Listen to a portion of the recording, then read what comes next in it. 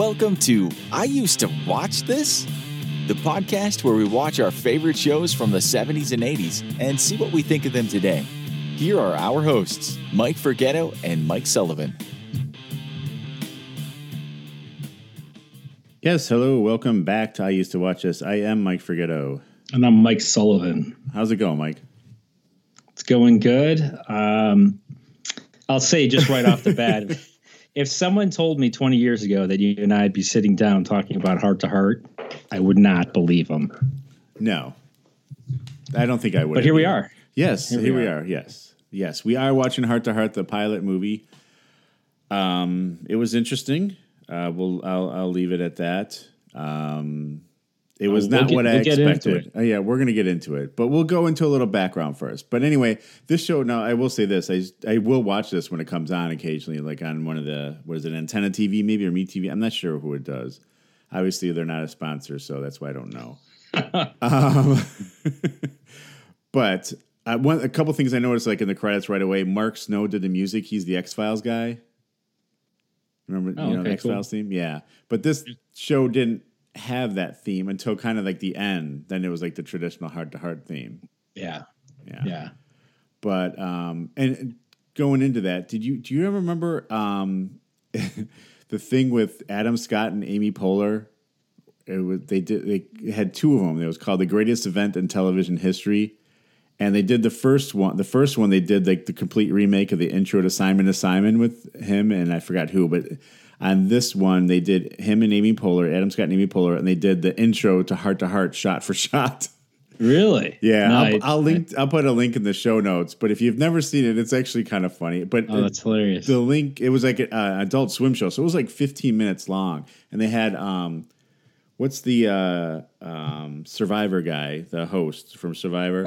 Oh yeah, I don't know his name. Mark. I have no idea. Yeah. Anyway, he hosts the show, and they make it like this is like some big event. They have like a countdown clock in the side, in the corner, as they're waiting for this to happen.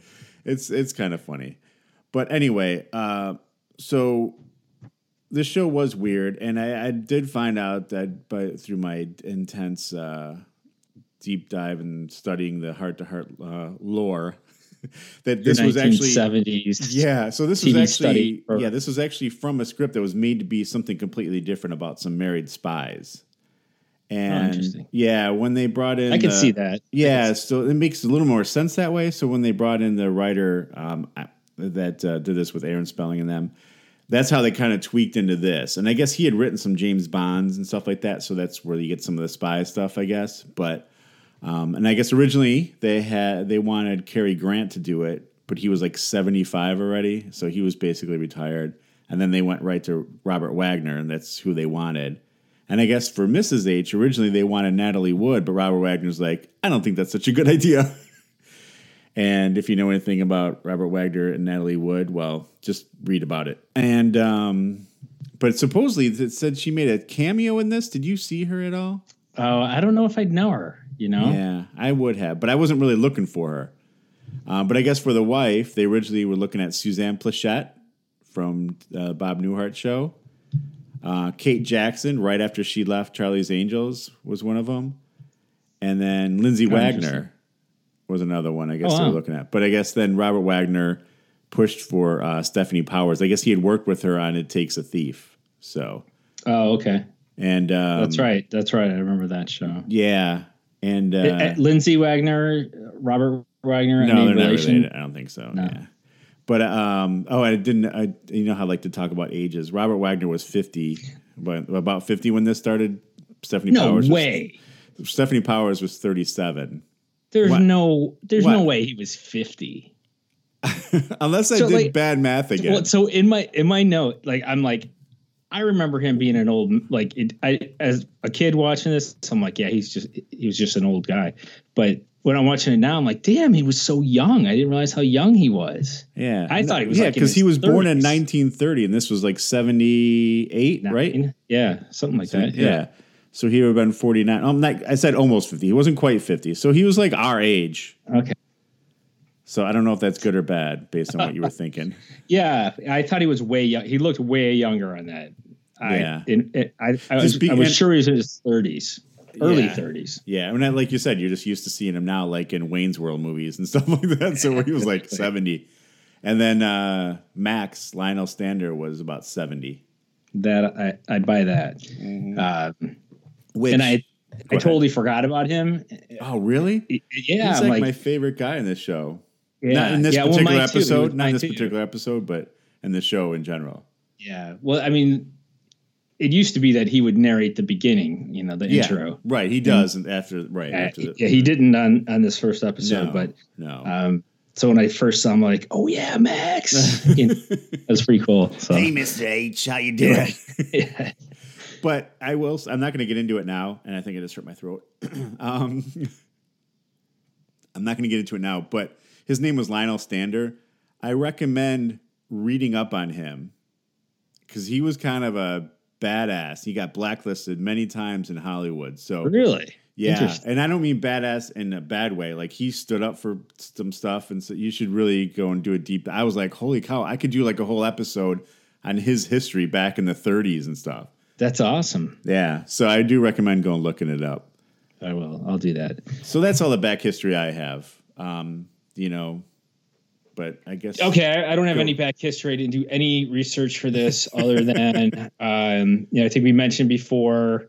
The whole Natalie Wood conspiracy. I don't know what happened there, but there's a big story back in the day. But I have nothing, no history, nothing on anything other than when you mentioned It Takes a Thief. I watched that show in reruns, obviously when I was. I don't remember. I don't think I ever watched that show. It was pretty cool. That was a pretty cool show. So. Yeah, go watch that sometime while I'm researching Max and we'll compare notes. But all right, should we jump into it? Sure, go ahead. What do we got? What do you got so to the start first off? thing, right off the bat, super cheesy music. Right? Yes. It was almost like intentionally cheesy, sleepy music or like comical. I'm not even sure what to call it. I will say comical. I think that's a good one. And it's almost like they ran out of money, so like we don't have any money to pay for music to start this show off. Yeah, so they just threw something on the track, but they open with the skyscrapers and then a Rolls Royce convertible pulling in, and Jonathan gets out, and from the back, this is the first time we see Max. See him from the back.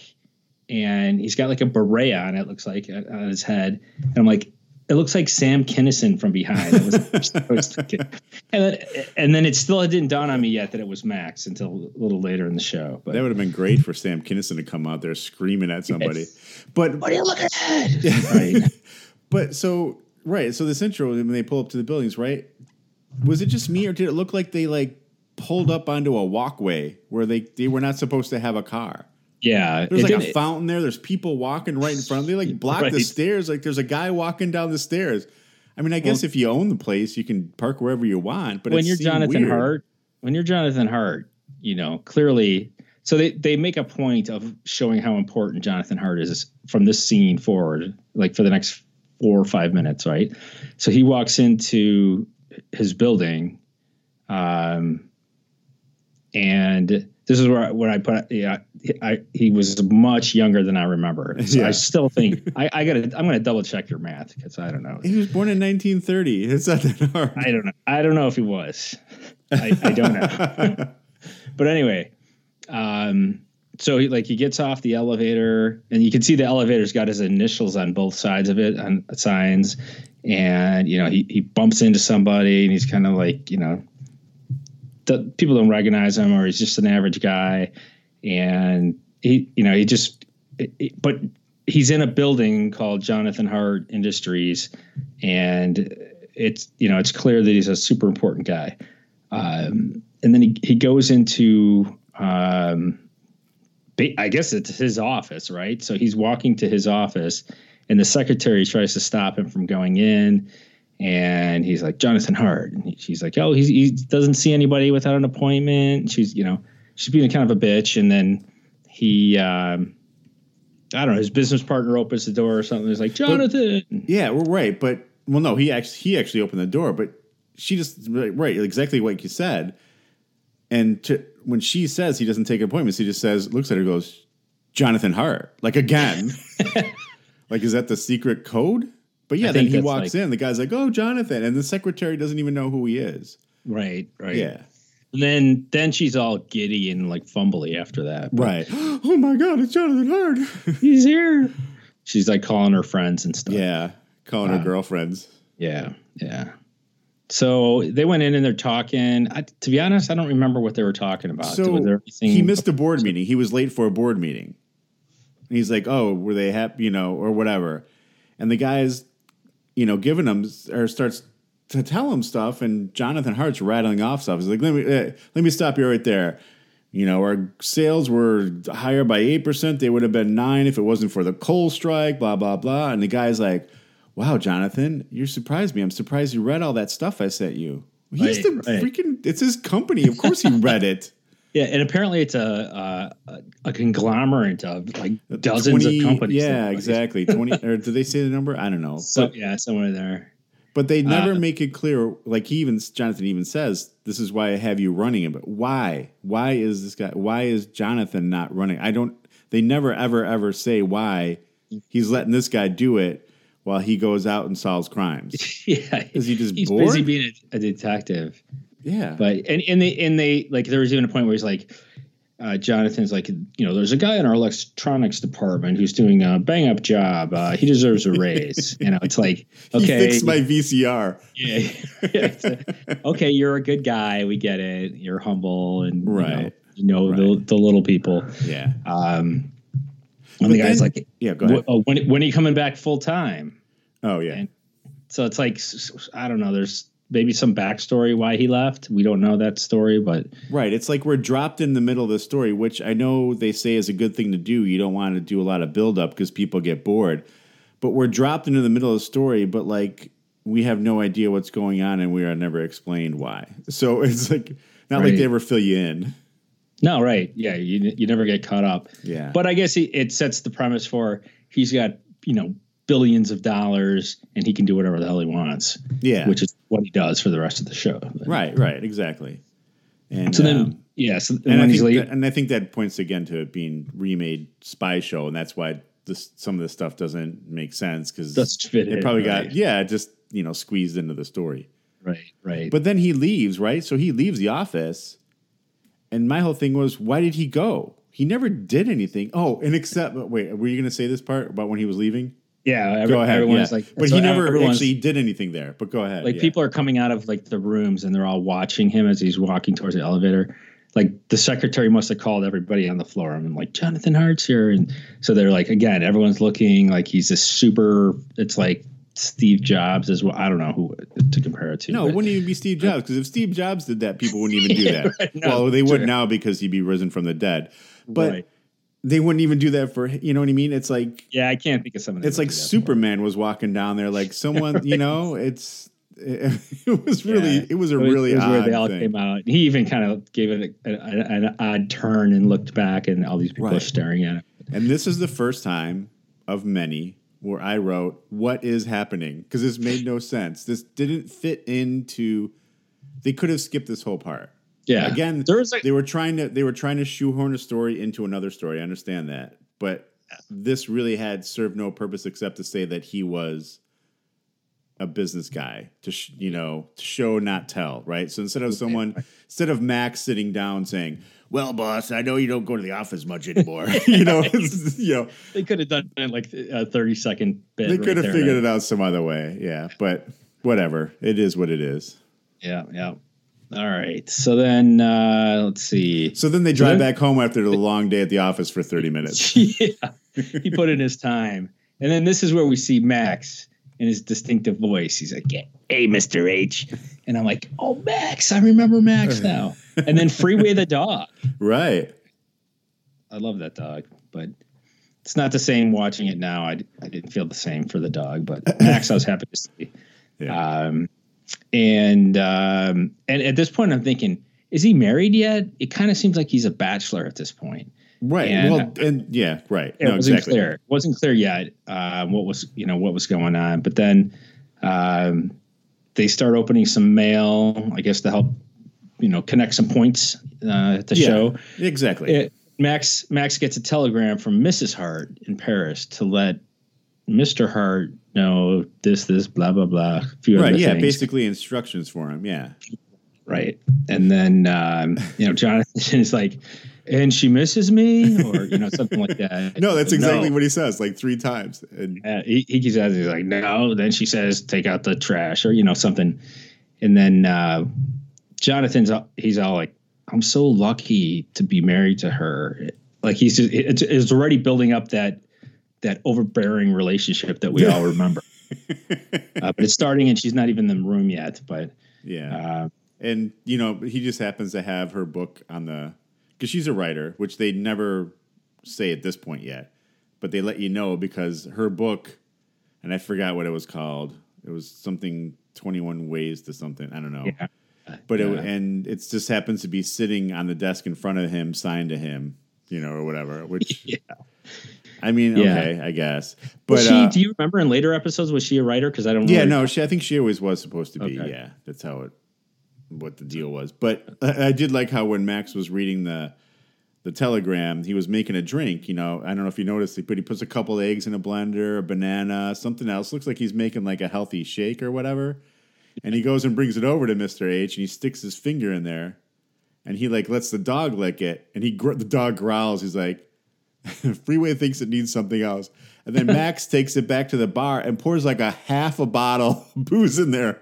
I didn't even notice it. And then he lets the dog taste it again. He's like, all right, it's good.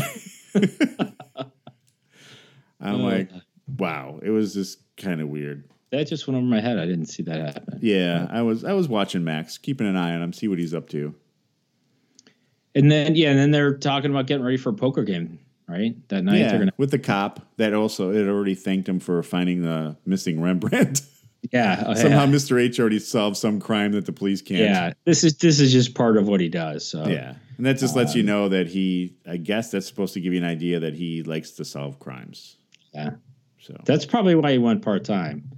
I'm just going to guess. He needed more time to solve crimes. Right. But then, so we changed scenes then, and then suddenly this like darker music comes on, and this lady and a dude in a lab coat are walking some guy out to the car, and they're like, remember, the magnesium pellets will fix your bald spot. And he was like in like some creepy zone. He's like smiling and it was definitely, and they're wearing these like sweater or coats with this insignia on it, and I'm like, what the hell is all that about? But yeah. But and then I wrote in my notes here. I'm like, it's like the guy was hypnotized. Right. Yeah, exactly. That'd be a good way to put it. Could be.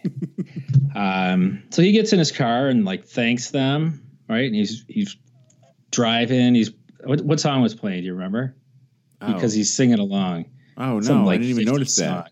Yeah, so he's singing along to some song in his car, with that same smile on his face, and then there's like there's curves coming up and flashing lights, and he's smiling, and then he like drives off a cliff. Right. Like out of nowhere, the car bursts into flames. Yeah, see, and I thought he was drugged. I'm like, was he drugged? Is that what his problem was? And then, he drives off, and I'm like, so as I said in the Knight Rider episode that we last talked about, how many cars go off a cliff in California a day based on the TV shows we've all seen? There are probably piles of them at the bottom of the cliffs. No, well, and it's not morbid because it turned out okay, but did you hear about that story a few weeks ago where some lady did drive off a road in California and they found her like a week later? She was still alive, trapped in her car. Because no one even knew. No. Yeah. I didn't want to bring it up too early because I wanted to make sure she was okay. Wow, no, I didn't know that. Yeah, it was. I'm like, this is just like what I was talking about. Yeah. Well, see, it happens. That's real life. Yeah. Well, yeah, it seems like it. I mean, I know, and don't get me wrong, I know there's a lot of crazy curves out there. I mean, those are some dangerous roads out there. Yeah. But the exploding car, especially in the 70s. Anytime a car went off the road, it exploded. Or anytime like someone shot at it, it exploded. Right. They were pretty unstable. Like every car was a Pinto. Right. Getting rear-ended. But So that was it for that scene. And then we're back at the poker game, right? And Max is serving salami. Yeah, and this is when someone asked Jonathan where Jennifer is, because she, I think, is she supposed to be playing? Because they say something about the game. It says 7 without Mrs. H. Oh, maybe, yeah. Yeah. But yeah, he said, well, what's she writing these days? So yeah, they solidify her as a writer, right. I guess. So, and I meant to go back and listen again, but it sounded like he said Jennifer's in Europe writing a book on macho, like as in to be macho. Yeah. Right? Is that what he said? Machoism or something. Yeah. And he's like, hopefully she doesn't learn too much or something. He's like, oh, she'll leave me after she finds out what it is. Yeah. Okay. I want to make sure I heard that right, because that seemed very 70s-ish to say, though. Yeah. Yeah. He's, to be honest, at this point, it feels like he's a little insecure with the relationship. He doesn't seem like it later, but yeah. No, he doesn't later, but here he does. Yeah. So he gets a phone call. He's on the phone, and apparently, you know why it was 6 instead of 7? Because Sam wasn't there. And it was Sam. That's right. Sam's wife. That's the guy who drove off a cliff. Right. That was the guy who drove off a cliff. So his wife calls Jonathan, and Jonathan gets off the phone. He's like, he's dead.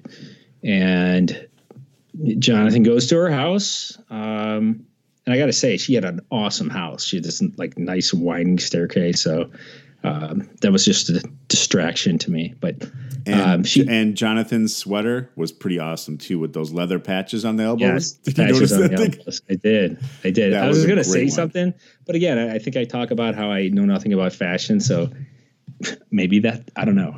No, I'm not saying that was out of fashion back then. That was super in fashion back then. I'm sure. And that's what I'm saying. Yeah. So there was one line where she thanks him. She's like, "Thank you, Jonathan," and he's like, "For what?" And then they didn't talk about it or anything. So I thought that was weird. And then she's talking about how he got killed coming back from a health farm. Yeah, and he's like, "Why would he be there? He's healthy as an ox, basically." Yeah, and then she's like. She breaks down that she's like, he was moody, he was irritable, he was seeing an analyst. Right. Yeah. So, and 2 things here. One, Jonathan's like, analyst, what would he need to see one of those for? He's a stable guy. He's probably macho too, right? Back then, guys didn't see psychologists. That was just not a thing. So that's one thing. And I thought it was interesting they called it an analyst too. Right. Exactly. Because it sounds better. But did you catch the line where he's talking to her? She's like, oh, would you like a drink? Oh, yeah. And he's like, sure. How about that one? That one. Like, wait, was he? So I wasn't sure if he was just being a dick, if he was trying to be like, maybe you shouldn't be drinking because you're. But maybe you should. Your husband just died. Have a drink. See? Right. It just seemed. But yeah, he literally took her drink. I don't know why. One of many lines that were like, what the hell? And I have a feeling that line was from the original Spy movie, and he was supposed to be cool, right? And they left like it James in. Bond move. Yes, exactly. Because that's something like James Bond would do. Right. How about a drink? Okay, thank you. Well, no, wait, that was actually mine. You know what I mean? Yeah. Yeah. Yeah, I could see it playing out like that. Yeah, and I didn't even think about that until just now when we were talking about that. I'm like, that's got to be left in there. So I would love to see the 2 scripts side by side. If anyone listening has the script, wait, I'm sorry. What was it originally called? It was originally called Double Twist, I believe. Yes. Oh, and really? then the script from this, I would love to see them side to side. We probably could Google it and find it. I might try that. But maybe. And then, I don't know, anything eventful before he leaves? Because when he's on his way out, there is something I want to mention. So I didn't get a good look at her because the version I was watching was pretty grainy and bad. But at one point I thought, you're probably not going to know, but was this the wife from Airplane, the movie Airplane, whose husband never has a second cup of coffee? You know what scene I'm talking about? No. Okay. Again, if anyone's watching, because I can't find like good details like who was in this show. So like even this show, like I watched Heart to Heart when it was on. Oh yeah. But when it was like the series was canceled or whatever, I probably never watched it again. and same with Airplane. Like I watched Airplane in like whatever year it came out, and then I've never watched it again. So, Really? Oh, you're missing out. I don't know. I just I I like have it to on DVD. I like to save things and like in my mind, and I don't know. I never. And it actually doesn't work very well, but Yeah, I gotcha. so she's on her way out, the wife. Or no, the wife's not on her way out. He's on his way out, and she's like, he loved you. You were his dear and trusted friend. And then Jonathan's reply is, that's why it smells. And then he leaves. Yeah. I'm like, whoa. I'm like, that's I might have ordered it differently, but especially like to his wife, you know, I don't know. Just seemed insensitive. Well, even that, like at one point he asked, he's like, "Would you like me to stay?" I'm like, "Oh yeah, no, you don't stay." Yeah, I know, What's and that's wrong why I was with thinking, you? There were a couple of points I'm like, all right, first of all, he's at her house. He takes her drink, which is fine. You know, I mean, obviously he would have went with Jennifer if she was in town, but she was in Europe studying Macho Men. All right, so that's fine. Yeah. And then he's like, "Should I stay?" Yeah. Like maybe you should have had Max. Maybe again that keep an eye on you. Yeah, I don't know. Let's see, and then there was one line he does say, because she was saying something about the stuff, and he before he was leaving too, because like you said, it smells. He's like, maybe God didn't make a mistake. Maybe Sam did. I'm like, wait, now you're blaming him? I'm like, exactly. Jesus, what the hell? I think that's what built this up to me to say like, you're being pretty insensitive to. Yeah, no, he totally was. And again, I have a feeling some of it's spy throwback. Maybe, right? Yeah, I don't know. Anyway, go ahead. So then, he gets. Now I'm getting mad at Jonathan all over again. You're a dick. So he gets the doctor's name before he leaves, the analyst, and he goes to the doctor's office. He walks in, and there's no one there. So, he starts thumbing through the calendar on the desk, right? Yeah. And then, which I thought was a little ballsy, but then he picks up the Golden Goose pamphlet, puts it in his pocket, and then he hears a scream. And as he's about to kick the door in, the doctor opens it up. And this is where I was thinking, maybe I should call Mike up and we should just pick a different show and start over again. Because it was a grown woman in a crib with a pacifier in her mouth. Yes. And I paused. I hit the pause button. You had to pause to catch your breath to say, what the shit is going on? Where is this show going? Yeah. What in... I don't know. See, now this right here. Well, by the way, the doctor was the mayor or the governor from Benson. He was in other things too. Tons of things. He was in a ton of stuff. Like I recognize him, but I couldn't pinpoint from what. But two things. One, that woman was Jill St. John, who he did end up marrying later. Interesting. Also, that other woman I was saying, she was the one from Airplane. I just looked it up. Okay. Sorry. All right. I just had to get that in. Yeah, so that was really weird. And so like I did like how he walks into the office when they don't have a secretary there for whatever reason. And he just starts thumbing through the appointment book. I'm like, wow, a HIPAA wasn't a thing back then, obviously. Yeah, right. Even if it was, it'd be like throw caution to the wind. Yeah. But I said, I was like, I don't think the writers know what psychologists did when they wrote this movie. You know what I mean? Yeah. Well, yeah, they didn't have, now when they write a movie or a book, they consult professionals, right? They have like a team. They'll have a team of psychologists say, this is what we typically do in a session. And you would do this. And here are some words to use or whatever. I don't think any self-respecting psychologist or psychiatrist, whatever he was, would have a crib in their office so this lady can go in there and pretend like she was a baby. Oh, that was awesome. And yeah. And that's when I noticed, I'm like, wait, is that his wife in the crib? Granted, he wasn't married to her then. I didn't know. Yeah, I didn't know that was her. Yeah. But I did mention that the doctor was a dick because he was kind of a dick to her. Oh, yeah. And then we cut in the heart-to-heart music hits in here, right here. Oh, I didn't catch that. Yeah. So I wonder how they do that. Like how they decide, well, hey, we'll use that next time for the theme, or you know what I mean? Like, yeah, I don't know. Well, it kind of was the same thing with Magnum PI. Remember, Yeah. The pilot had different music, but in that second episode we saw, which was like the 4th or 5th episode, they kind of started interspersing the music in the middle of the episode. Right. Yeah, and then it became the theme. So, yeah. But can we talk about this scene here a little bit on the canyon roads with Jonathan and Jennifer? Because this is when I was really like, what the hell's going on? Yeah. Yeah. So he's driving down in the Dino, right? And you see that's like, oh my God, that's from the intro, right? Then he passes by. And he's got the driving gloves on. Yeah, looking totally suave and looking like Jonathan Hart. Right, exactly. Squinting at himself in the mirror. Because he did have that squint that he always did. You know what I'm talking about? Yeah. So he drives by a Mercedes he goes by it and there's legs underneath it, right? Right. And then he zips by. There's legs underneath it like someone's under the car. Right, fixing it, yeah. He zips by. And then all of a sudden, as he zips by, Jennifer Hart pops up. Now, I don't know how this was publicized, so maybe people didn't know. But I'm going to guess that people knew that this was supposed to be his wife.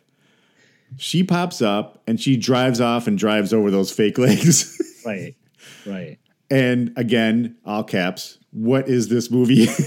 Right. So you're right. Now they're like chasing each other down the road. I think the perception at the time was blind hairpin turns. We don't know who she is yet, but clearly we all do. But yeah, so it looks like she's like some kind of like, she staged herself there to chase him, right, or follow him, right, right. So then they're zipping on the road, these wicked turns, and she pulls up alongside him into oncoming traffic. And like a car comes through, and then at some point it's his turn to go into the oncoming traffic, and then a truck comes through. Right, and they almost died twice. Yeah, right. And they almost died twice on a canyon road doing this stupid shit when their friend literally just died on a mountain road. Exactly. I'm like, what is going on? Exactly. Again, this is a leftover from the spy movie script. Yeah, this is like a typical. Like I'm thinking of Mission Impossible. There's a scene where he's driving on the road and it's a girl in another sports car. It happens in like every movie, in every Mission Impossible movie, I think. Right. So whipping around, whatever, she gets in front of him, takes a turn, and there's like a construction truck and a cop car, and she kind of weaves in between them. But Jonathan, he doesn't get so lucky, and he nails the cop car, right? Yeah. He stops. I didn't expect him to stop. He's an upstanding individual. Yeah. Well, plus he has cop friends, so he knows he can get out of it. That's true. And money. Because I actually think the cop asked him for a bribe. I was trying to analyze what he said. Well, he said something like, nice car, nice gloves. Or he was like, and then he's like, nice shoes. What kind are there? He's like, hush puppies. Oh, because I think he said something about like, did he say like Italian leather or something like the glove or something? Cashmere, his sweater. Cashmere, yeah. And then he's like, I could write you 11 or 12 tickets and take a lot of time here, or we could just put it all on one. And that's where I was thinking he meant like, just slip me some money and we'll be out of here. It's the 70s. Cops did that. I'm going to say that's what it was. I'm going to go on record saying maybe, it was a bribe. But he didn't. I guess he got 7 tickets, right? Did he? I don't know. He just all of a sudden, what? He drives up to that damn spa, and she's already there, like with her luggage out. Yeah, right? Yeah. Well, he paid the cop off. They talked a little bit, and he met her there. So, So, like you said, she's there, and he's trying to help her with the suitcase. So at this point, I wasn't too clear what was going on. I'm like, he's helping her with the suitcase. He dumps it. He tries to help more and makes it worse. Yeah. Yeah. I'm like, what are they? What? And they're like yelling at each other, like they have no idea who each other is, and she's getting all pissed with them. Right. So I wasn't sure if they were like, this was like love banter in the car. It's just something they do. Yeah. And now they arrived at their destination.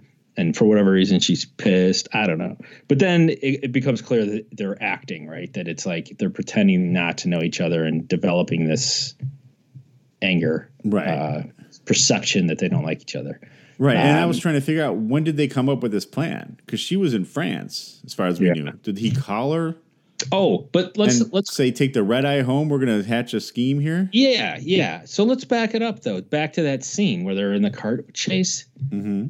What was that for? There wasn't even anyone around. Like, there's no one there to see that. That's what I'm saying. Because, like, it's a whole scheme. Like, okay, I'm going to pretend like I'm here and I'm going to drive past. So, like, my guess is, because this is what I was thinking when I was watching this. Were they setting it up? Because I remember when the suitcase thing, right? She goes and she has a gun. I'm like, so did they set this up like she's some sort of assassin who's going to go kill him? That's their cover story. And just in case anyone saw this, they'd see this happen on the road. So they think that, I don't know. It's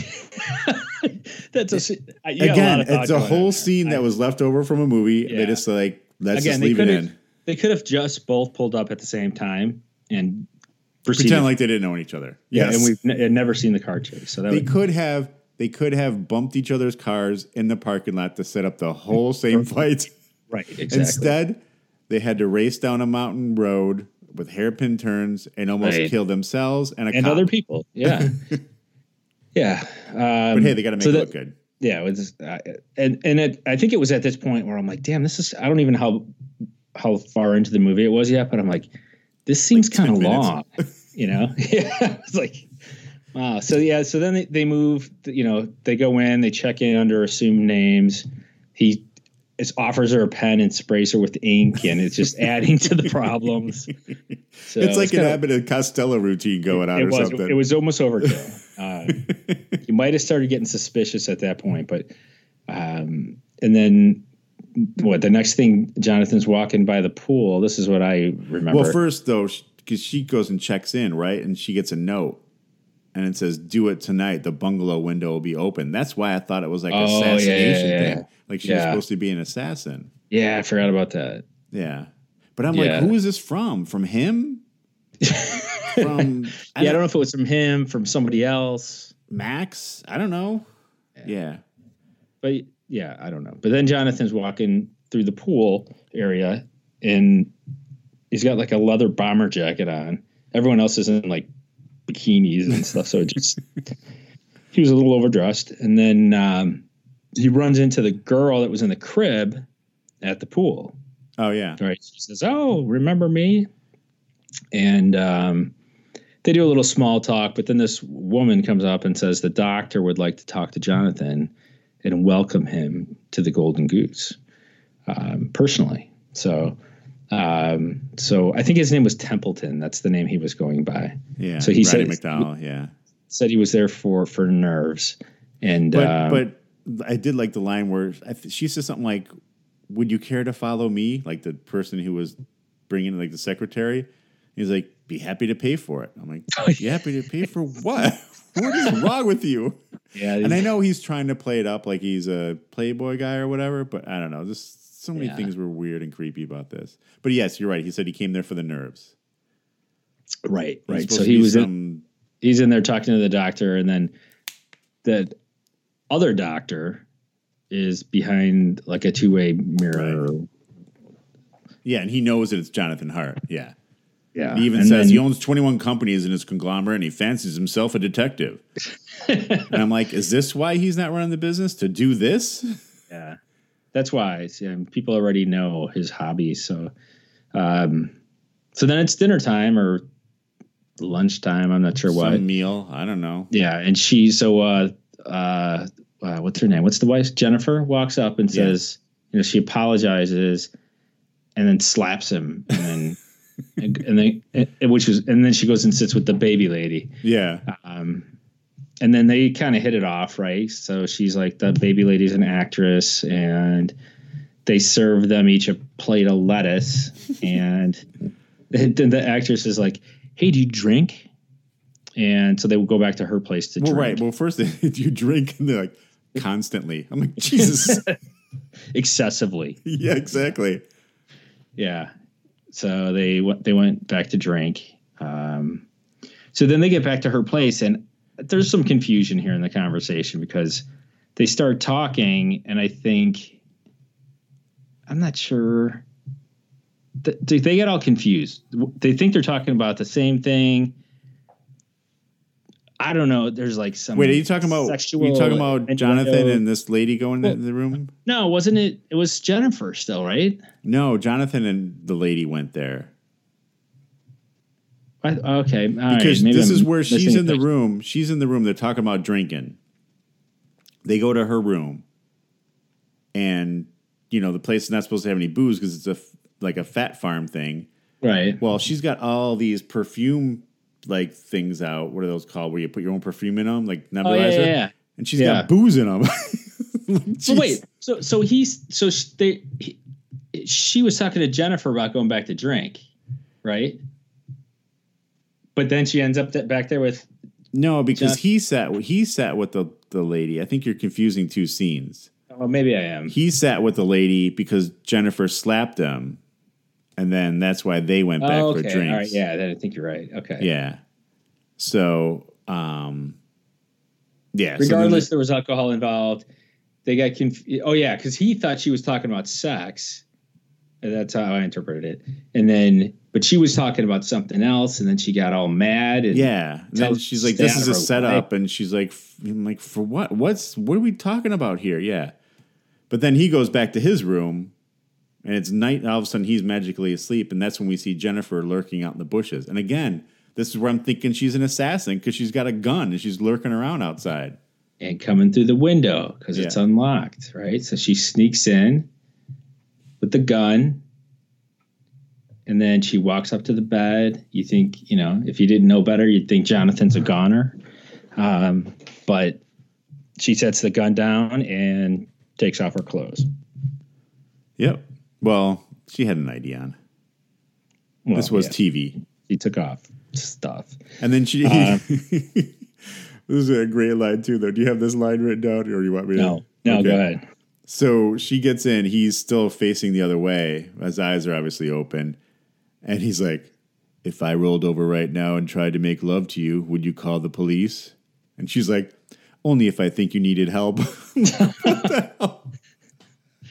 Yeah, great. That was a great line. Yeah. And then he says something like, "What happens if you would have shot me in an accident?" She's like, "Well, the gun had no bullets anyway. Max forgot to give her bullets." Yeah, yeah. But then they start the mushy talk, right? They're like, yeah. And then I had to turn it off. I'm just kidding. It got mushy, like mushy. The show always had super mushiness stuff. Yeah. And this is where it really started right here. And then I have here, which is the theme of the entire show. But yes. All right, so then they talk mushy. I just kind of whatever. You just wrote gross. I can't handle this. Yeah, and then so the next day they're at judo class, and it opens with Jonathan getting flipped by the instructor. So I'm like, oh, that's pretty cool. Yeah, and then they're like, hey, any volunteers? And the baby lady is like just about to raise her hand, right? But Jennifer beats her to the punch, and then she's trying to flip him, but she can't do it. So she like breaks his rib or something. She elbows him right in the gut. But yeah, right before that though, she says, "Duck soup." Is that a saying? Does that mean like easy? I don't know. There used to be a show or something like that. I don't know. I think it's something a little old for us, probably. Yeah, I'll throw that down with the millennials at work and see how it goes over. Yeah. But then after that, he goes and gets a massage, and he got some like big old lady like mushing on him, mashing on him at first. And he's like, he's getting a massage from a sumo wrestler because it was this like really big lady that looked like a sumo. Yeah. But anyway, then they switch out to some young lady, and he's like, all right. And he tries to get information about his friend Sam. He's like, my friend Sam came here all the time, and now he doesn't. Have you talked to him? I don't know I can't remember what he said. Yeah, and then she doesn't respond at all to anything he says. Yeah. But I'm thinking like, all right, they did this 20-minute car chase that meant nothing. It like didn't do anything. But they spend like 30 seconds with a masseuse, and he's like, "Hey, do you know my friend Sam Roberts? He's missing." It's like Do you know the guy that was dead that was here? I am not a cop. Let's use some tact, right? But let's see. So meanwhile, Max is outside with the rolls on a phone that looks like it's connected to my mother-in-law's wall. It's like I think that's how the phones were in the cars back then. They actually did look like that. Yeah, you didn't really see phones in cars, right? No. So I mean, it was like, and I always wondered how they work because I remember like on Vegas, the guy in Vegas had a phone in his car. I was like, how does that work? That's so cool. I think it's still the same concept, just a little bit. I don't know. I don't know. We don't have time to get into that now. Just imagine though if we just stayed with that style of phone, that would have been would have been awesome. I wonder if it had rotary dials. Yeah. So, but anyway, somehow Max, he's trying to get dirt on the actress, the lady who was in the crib, are trying to get information about it. They think that's her connection. But all these people keep coming and looking at the car. He's trying to pretend like he's an agent. I don't know. But, he feels like he needs to like just be in some kind of disguise, which he doesn't. But Max somehow gets some blueprints to the place they're at. I don't know why he's at a movie studio, and I don't know where he got them. It was really confusing. But somehow he got some blueprints with all the plans for the air ducts. Oh, and actually, I think Jonathan's looking at him at that point. He's talking. He's like, by the way, thanks for the plans to the air ducts. Yeah, and exactly, and that's like. That lead to the two main offices. Right. And he goes into the laundry room after this, and he looks at the blueprint, and the blueprint literally says main laundry vent. And he looks and it's almost like a Batman episode, like he rolls it up like there's almost like a sign right underneath the vent where he's at. Yeah, like, this must be it. Exactly. And then I was thinking, I don't know that I've ever honestly seen a vent that I could crawl into. Like, I'm sure they exist, but in big buildings, I mean, like in like a very large building, it would be that big. That's to move a lot of air. But yeah, you just never would be in a place that you'd see it. And I don't think this building was that. Well, it was pretty big, but anyway. And he had that nice blue running suit on. That was a pretty sweet tracksuit with no shirt on underneath it. People don't wear things like that anymore. That was. I think we should start that up again. We could maybe when we do a video episode, we'll at the next Heart to Heart to convention, we'll we'll show up in our blue tracksuits, right? So he gets busted in the laundry room, kind of like one of the nurses, or no, it was that lady that was with Roddy McDowall in the beginning. She's like the other lead person with him. Okay, maybe she's a doctor. I don't know what she is. I don't know. They don't really say what she is, but knowing the era of this, I'm going to go out on a limb and say she wasn't going to be a doctor. Right. So she like kind of suspects something, and she looks in there and she sees the big vent, and then she leaves, and then he leaves, but he comes back. Well, first he goes to the steam room, right? Yeah. He goes to the steam room, which is another scene that I don't think really means anything. Because he goes to the steam room and I hear one guy talking, oh, this place is bleeding me dry. And I calculated it out. It's $3 a breath. And someone's like, breathe slower. I'm like, what does this have to do with anything? Yeah, he's just complaining. Yeah. And that was it. And then it just cuts right to Jennifer, and her name was Sylvia, having a talk about running away. I don't know. Oh, yeah. Like she's like, what would you do? Oh, I'd run away, but I can't afford it. Yeah. Because Jennifer's 3 sets of alimony or whatever. Yeah. Where would you go if you could run away? I don't know. Where's this line of questioning going, right? Yeah. And then they cut away from that and they go back to Jonathan back at the laundry vent because I guess 10 minutes later the coast is clear now. Yeah, right. And what's awesome is he takes the screws out, but it's got hinges on it on the other side, so it opens like a door. If you go to trouble to put a hinge on something, you're probably not going to screw it closed on one side anyway. But so he unscrews it and he opens it up and he pops in, and then they cut away. I think they cut back to Jennifer and the lady talking again, but he's crawling through the vent. Yeah, he's crawling. He's making his way to the office, and then we get back to Jennifer's subtle line of questioning.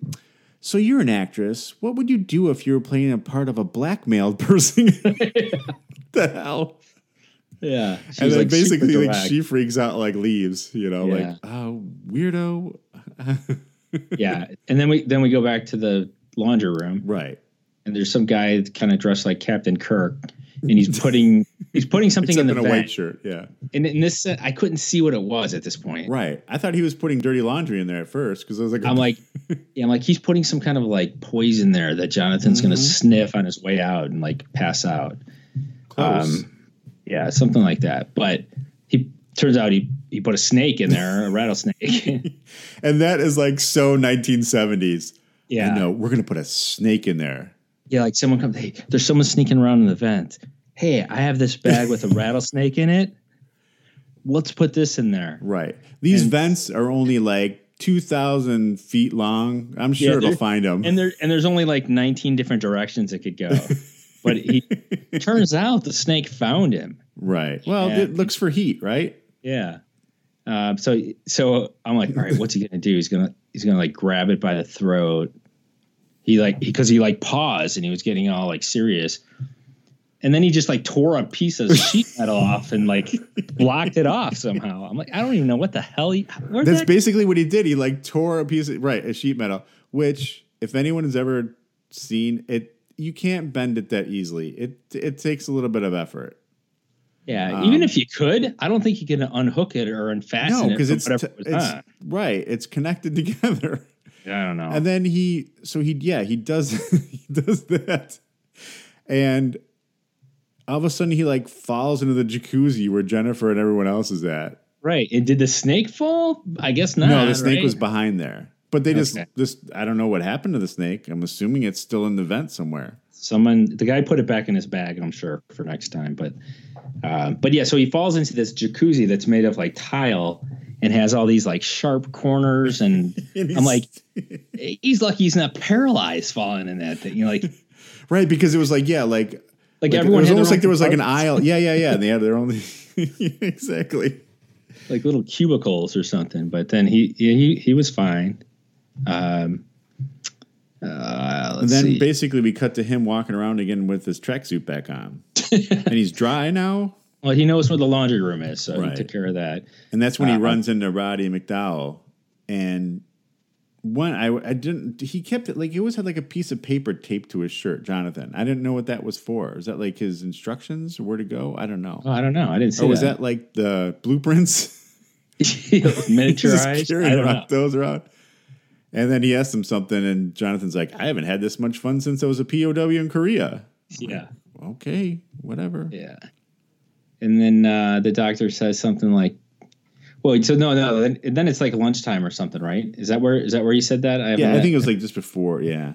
All right. So, but when he's at lunch, the doctor kind of threatens him, right? Yeah. He's like, this is same period, yeah. Uh-huh. Yeah, he's like, some people do well here. Other people, it makes things worse. I'd watch myself if I were you. Yeah.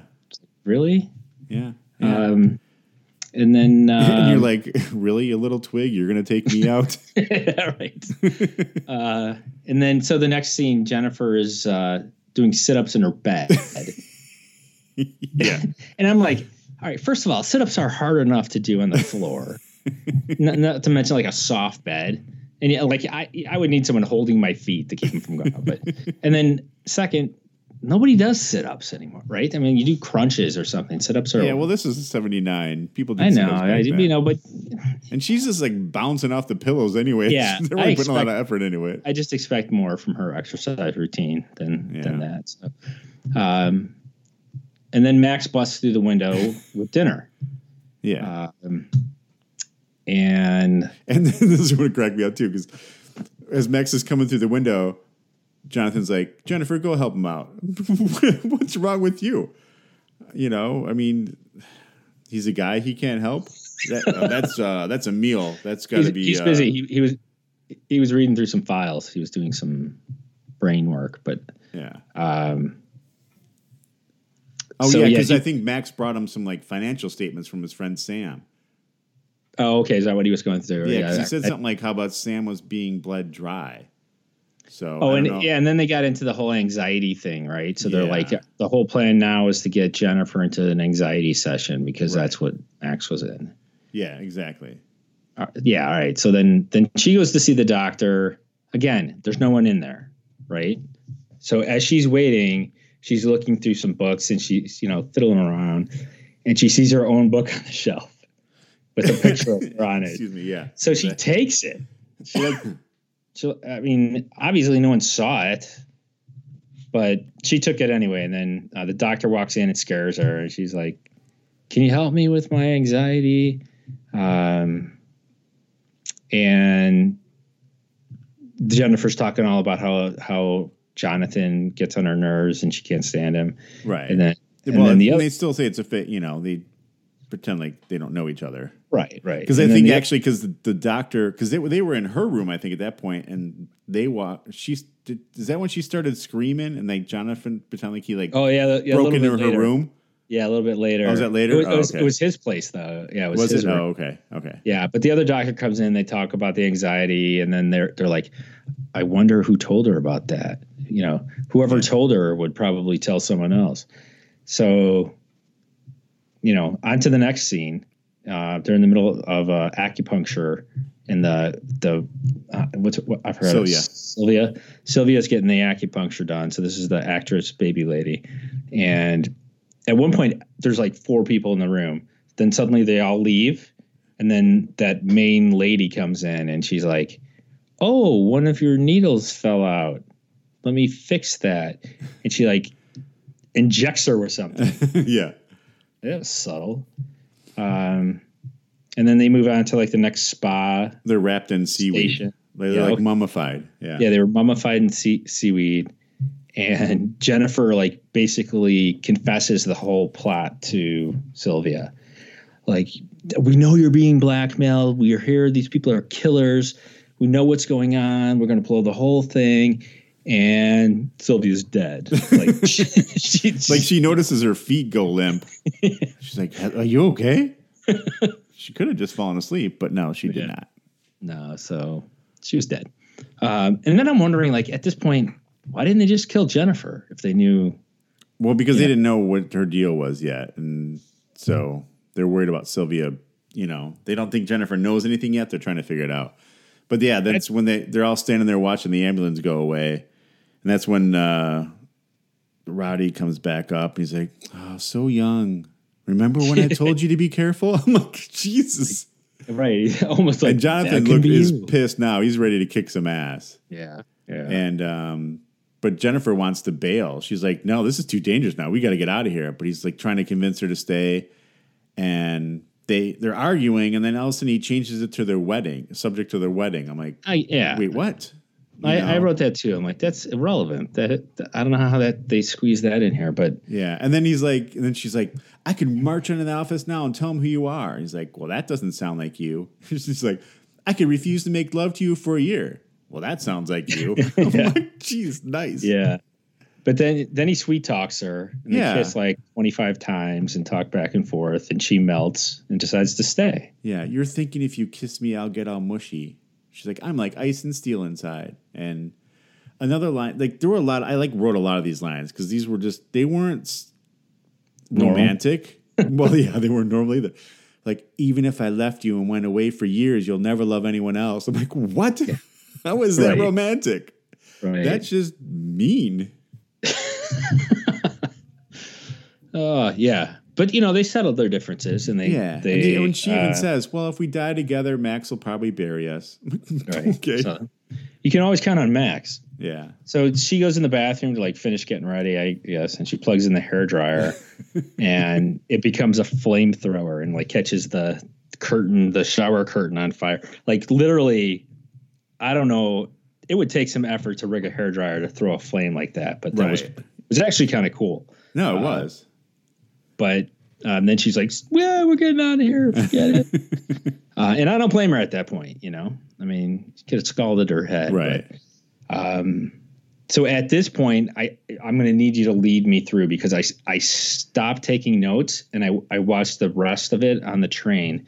So I wasn't taking notes, but I remember it. It's fresh. I just need. Well, at this point, after that, like they cut to like they figure out Roddy. They know that she isn't really who she says she is, and they're going to do that anxiety training on her to figure it out. But then they hear screams, and that's when you're talking about she's screaming. Yeah. And they come running over there, and Jennifer's pretending that Jonathan's like in his room trying to like harass. Or no, then he says wait, whose room were we in? She's coming on to me. She's trying to sue me. He's like, I'm not getting into this and all that kind of stuff. They walk in though, and he punches her. Like when they walk in, he belts her. Got to put a woman in her place, man. So yeah, but now she says her name. She admits she's like, I'm Betty Wilson. You know, right. So they believe her, and because he admits I'm Jonathan Hart. Yeah, exactly. And you know, so like, why does everybody got the fake names? Yeah. So why do they feel the need to protect their identity? But whatever. Yeah. So now they agree to give her the anxiety sessions. Yeah. So they take her away, right? They lead her away, and they bring her into like the anxiety session room or whatever, and basically they hypnotize her using like this red. They call it a ruby. Yeah. But like my mom has a chandelier that has that same thing, and they try to make it sound so fancy, like this ruby was taken from somewhere in India. I don't know what they said, but I'm like, no, you don't need that's that. That's not what. And now I will say there was, people do hypnotherapy and stuff all the time, so that's not BS like the other stuff. But yeah, and this is are you endorsing hypnotherapy? No, some people do this stuff and it works for them. I don't know, but anyway, but there are some things that I've learned from hypnotherapy. I'm just kidding. But isn't the story always like you won't do something you wouldn't do that's dangerous if you were hypnotized? You know what I mean? Right. Like you can't be hypnotized to be a murderer. Stupid. Right? Yeah. But although, if you've ever watched Darren Brown, not to get totally sidetracked, I think that's the guy's name. Darren Brown. He's like this, like, I don't know, guy that does stuff to your mind. Like, I think it was Darren Brown, but he actually hypnotized the guy to shoot somebody. But anyway, that's a different story. There's a YouTube video on that. Check it out. It's interesting. Oh, okay. But anyway, but yeah, you're right. You're not. They'd say you don't do anything you wouldn't do otherwise. Yeah. So they kind of show her starting to get hypnotized, and then Jonathan's leaving in his cool jacket and everything again, and there's a lady there. Remember this part? And he's like, "Hi there." Oh yeah. And he's like, "Are you waiting to jump on some poor defenseless senior citizen?" And she's like, "You don't look that old." He's like, "And I'm not defenseless. Believe it." And he just walks away. Yeah, he gets in his car and drives away. And then I was thinking, like, what did that have to do with anything? Right. Well, and I think he knew that she was like supposed to be like the muscle, I guess. But it seemed really weird because like that view, like, how do I describe this? Like, it seemed like she was in there, like standing outside in a dress and heels. So it's like she wouldn't be the muscle. Like, she would be dressed in more like appropriate fighting gear. You know what I mean? But again, again, spy movies, just like Mission Impossible, they're always, whatever. Yeah, she had high heels on because at one point, well, we'll talk about that later. Yeah. But then they show Jennifer again going under hypnosis, and she actually says what her real name is. So I'm like, wait, is she really getting hypnotized? I wasn't sure if she was thinking. Playing. I thought she would have resisted at least, Maybe she wasn't strong-willed enough. So then you see Jonathan leave, and I'm like, he's got to get that light fixed because he's going to get pulled over by that cop again. But then he goes and drives off on that same canyon road, and he like pulls off to the side, or before even that, he's like in his going to his glove box, taking like masking tape out and like putting it inside his coat. I'm like, okay, no one has masking tape in their Ferrari, or like this is a Dino technically, but whatever. It's they don't, and then he drives like it seems like 30 miles away, and then he runs back, I guess.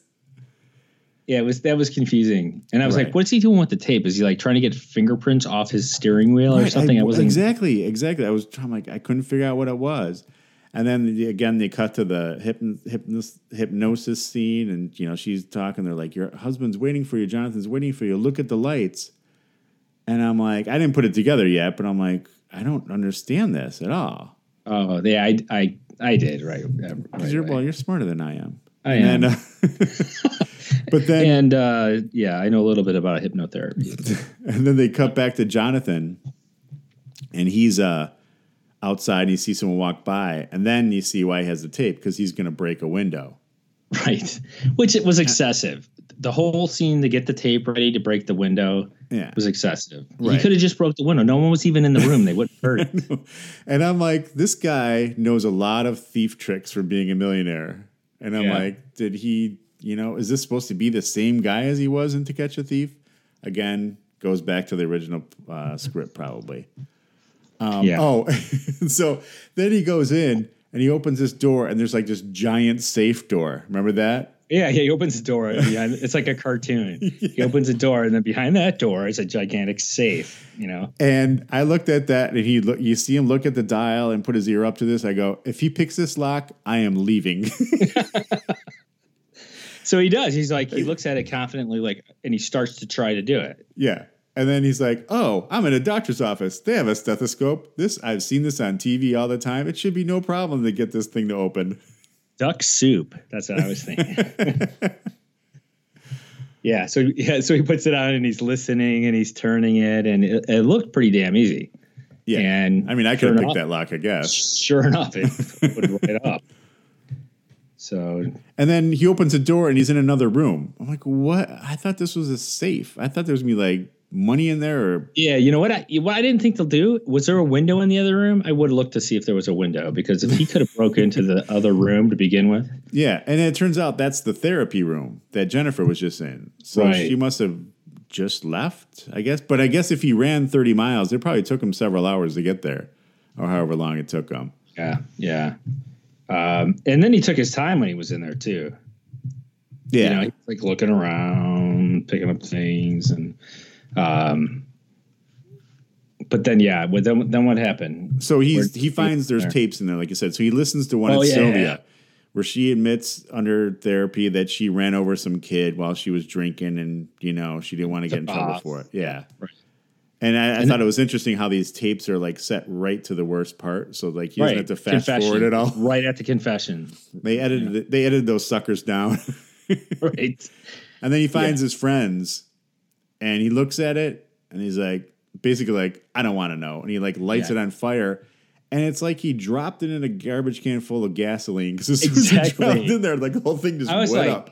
Yeah, so he lights this plastic cassette. And first of all, I get it. You don't want to know your friend's worst secret. He's dead, little respect. So that's cool. So you light a plastic cassette on fire. And it's like just barely lit. Like doesn't have a good flame going yet. Drops it in the can, and it basically explodes. I mean, seriously, there was like a small explosion in the garbage can. And basically. Then I was like, if I knew cassettes would explode when you do that, I would have been blowing them up all over the place. But clearly it was a little dramatization. But he could have just pulled the tape out. I mean, but whatever. Yeah. Point made. Yeah. Destroyed. It's dead. But all the other confessions, there was like a box of like 60 tapes. So there's a bunch of other people confessing their sins on there. But So now basically he takes Jennifer out of there. Like the jig's up. He's taking her. We're leaving. Yeah. Whatever. You don't see those two doctors at all. Right? No, right. They don't try to chase him down. No. But Jennifer's acting all loopy now. Right. Remember?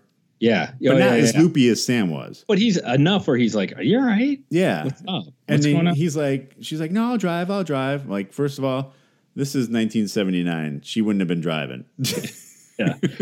Yeah. But he was carrying her suitcases, so he was gentlemanly. And well, that's true.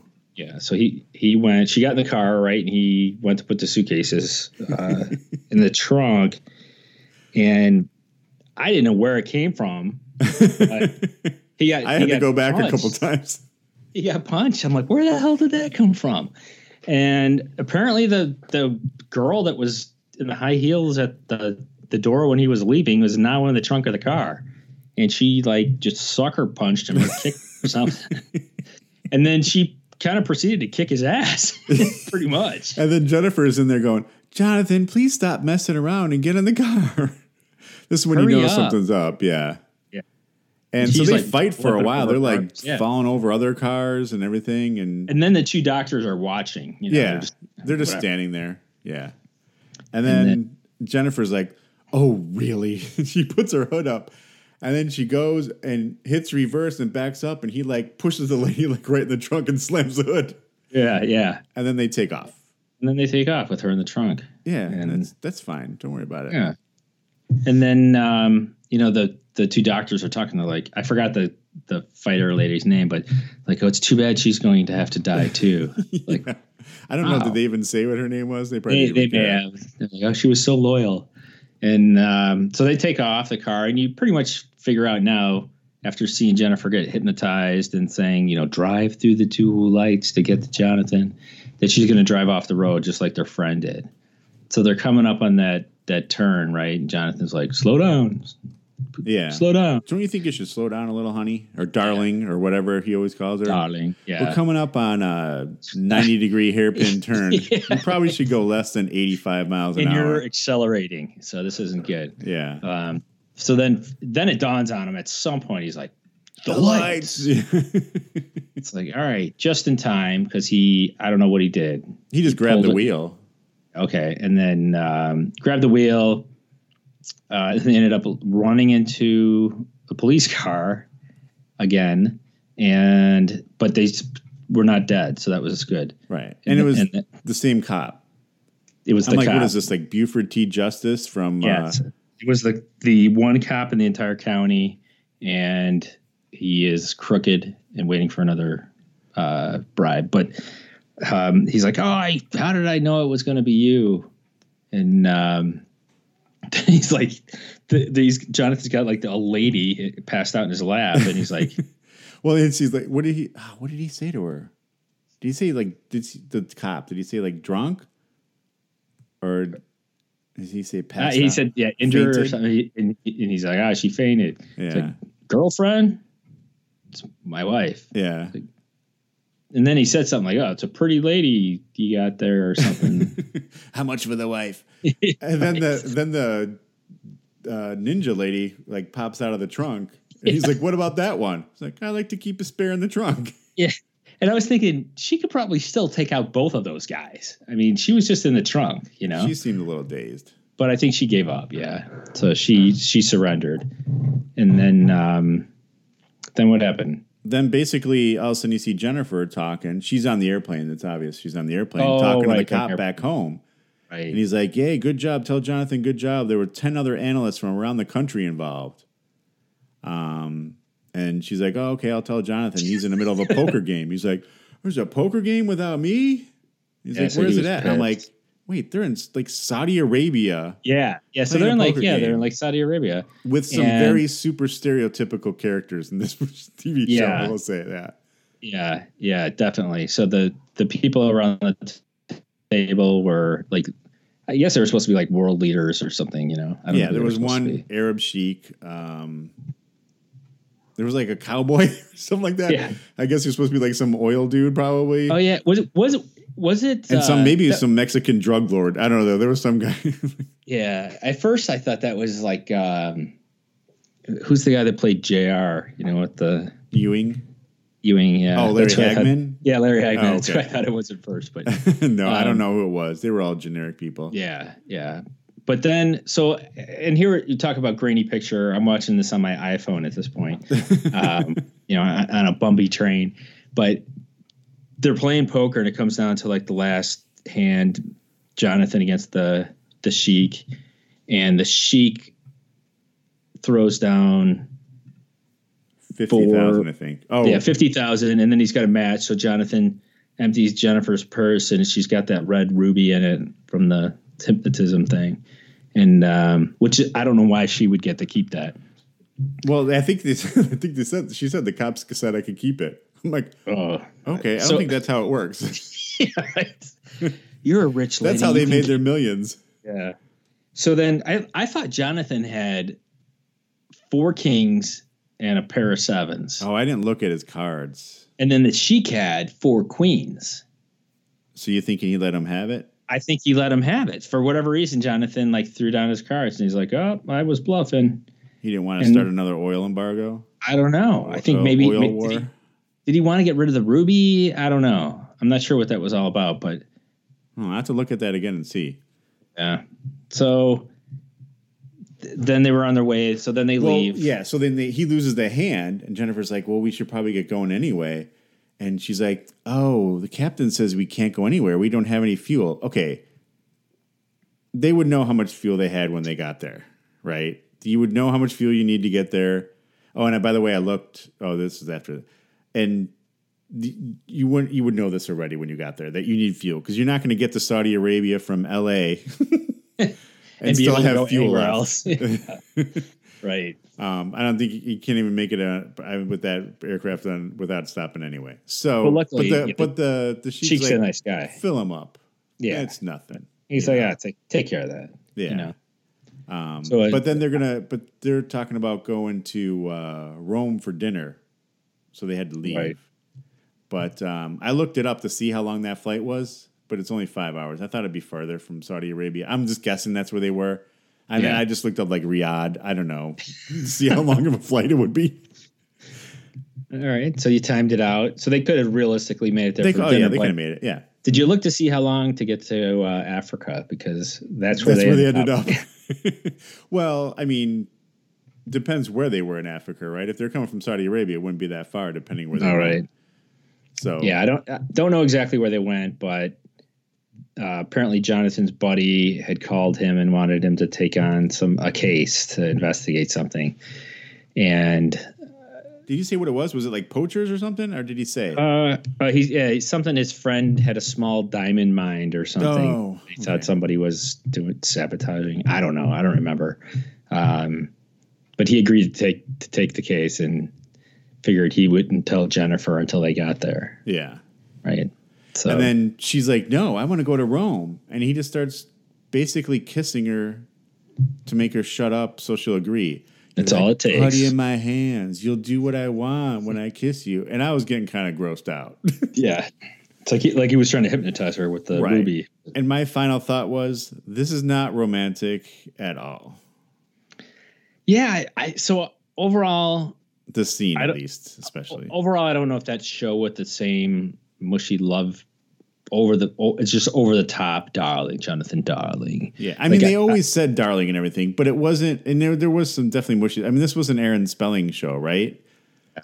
So that was always there. But I don't know. I don't know if that would fly today. People would be like, "Oh God, no, crap." No.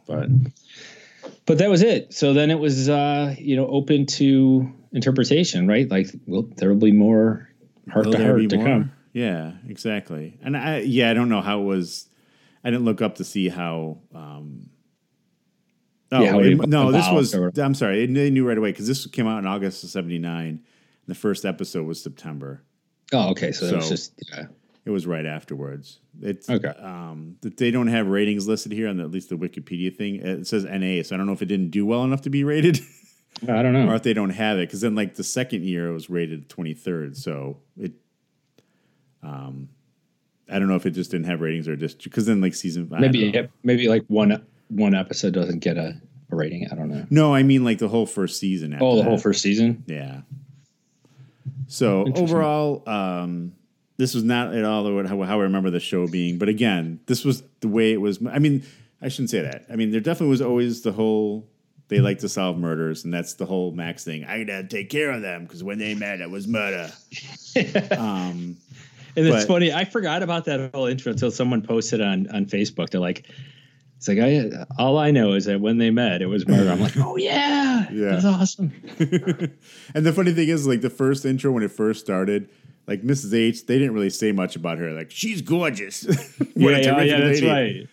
And then, like, later on, like, they changed it to, like, she's gorgeous. She's a lady who knows how to take care of herself, So it's a little bit better, I guess, but...